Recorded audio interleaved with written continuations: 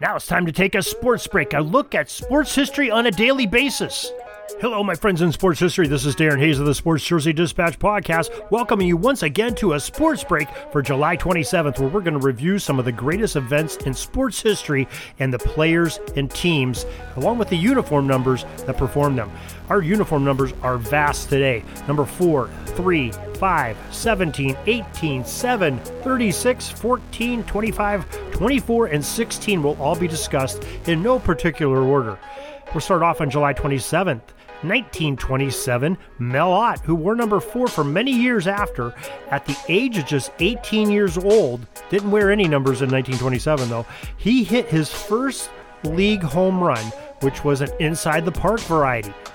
July 27, 1946, Boston Red Sox number 3, Rudy York, hit 2 grand slams in one game. He got 10 RBIs against the St. Louis Browns on this day, 1946.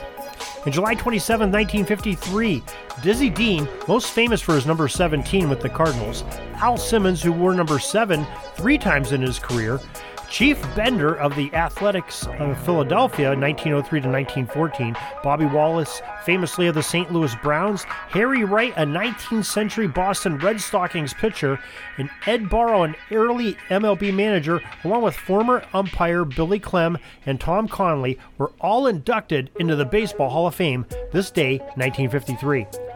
We go to July 27, 1970.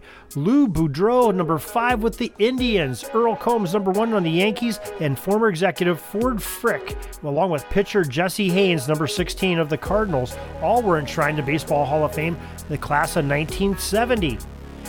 July 27, 1978. Indians, Dwayne Kuiper, number 18, became the third hitter to hit 2 bases-loaded triples as the Cleveland Indians played the New York Yankees on this day, 1978. And we go to 1983, and Gaylord Perry, number 36, joined Nolan Ryan and Steve Carlton as the list of MLB pitchers who reached 3,500 career strikeouts, also winning his first game as a member of the Kansas City Royals on that day. In July 27, 1984, Cincinnati's Reds great Pete Rose, number 14, collected record number 3,503rd career single against the Philadelphia Phillies this day in 1984. And on July 27, 1988, baseball star Tommy John, number 25, committed 3 errors on just one play as the Yanks routed the Brewers 16-3. We go to July 27, 1993. Detroit Tigers Travis Fryman, number 24, was on his jersey. He hit for the cycle, but his team, the Tigers, lost to the Yankees 12-7 on that date. And finally, we come to July 27, 1997. Again, the Detroit Tigers, they are in the news as they retired franchise pitching legend number 16 that belonged to Hal Newhouser on his jersey. In honor of him, number 16 is retired in Detroit. And that's what we have for our sports break today. We're glad you could join us. If you're looking for more great sports history, go to sportshistorynetwork.com. Go to jerseydispatch.com and pigskindispatch.com. All great sites where you can get a dose of great sports history anytime you want, 24 hours a day, 7 days a week, and there's always something new on all of them. So until tomorrow, everybody, have a great sports history day. This penalty kill is almost over. I got to get back out on the ice. But thanks again for joining us for another great edition of Sports Jersey Dispatch Podcast. We'll see you tomorrow.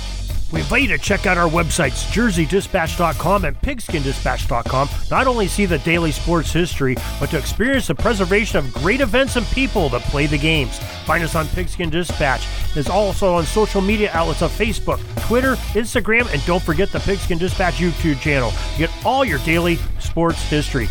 Pigskin Dispatch is happy to be associated with the Sports History Network, the sports headquarters of yesteryear, found at sportshistorynetwork.com. This podcast is part of the Sports History Network, your headquarters for the yesteryear of your favorite sport. You can learn more at sportshistorynetwork.com.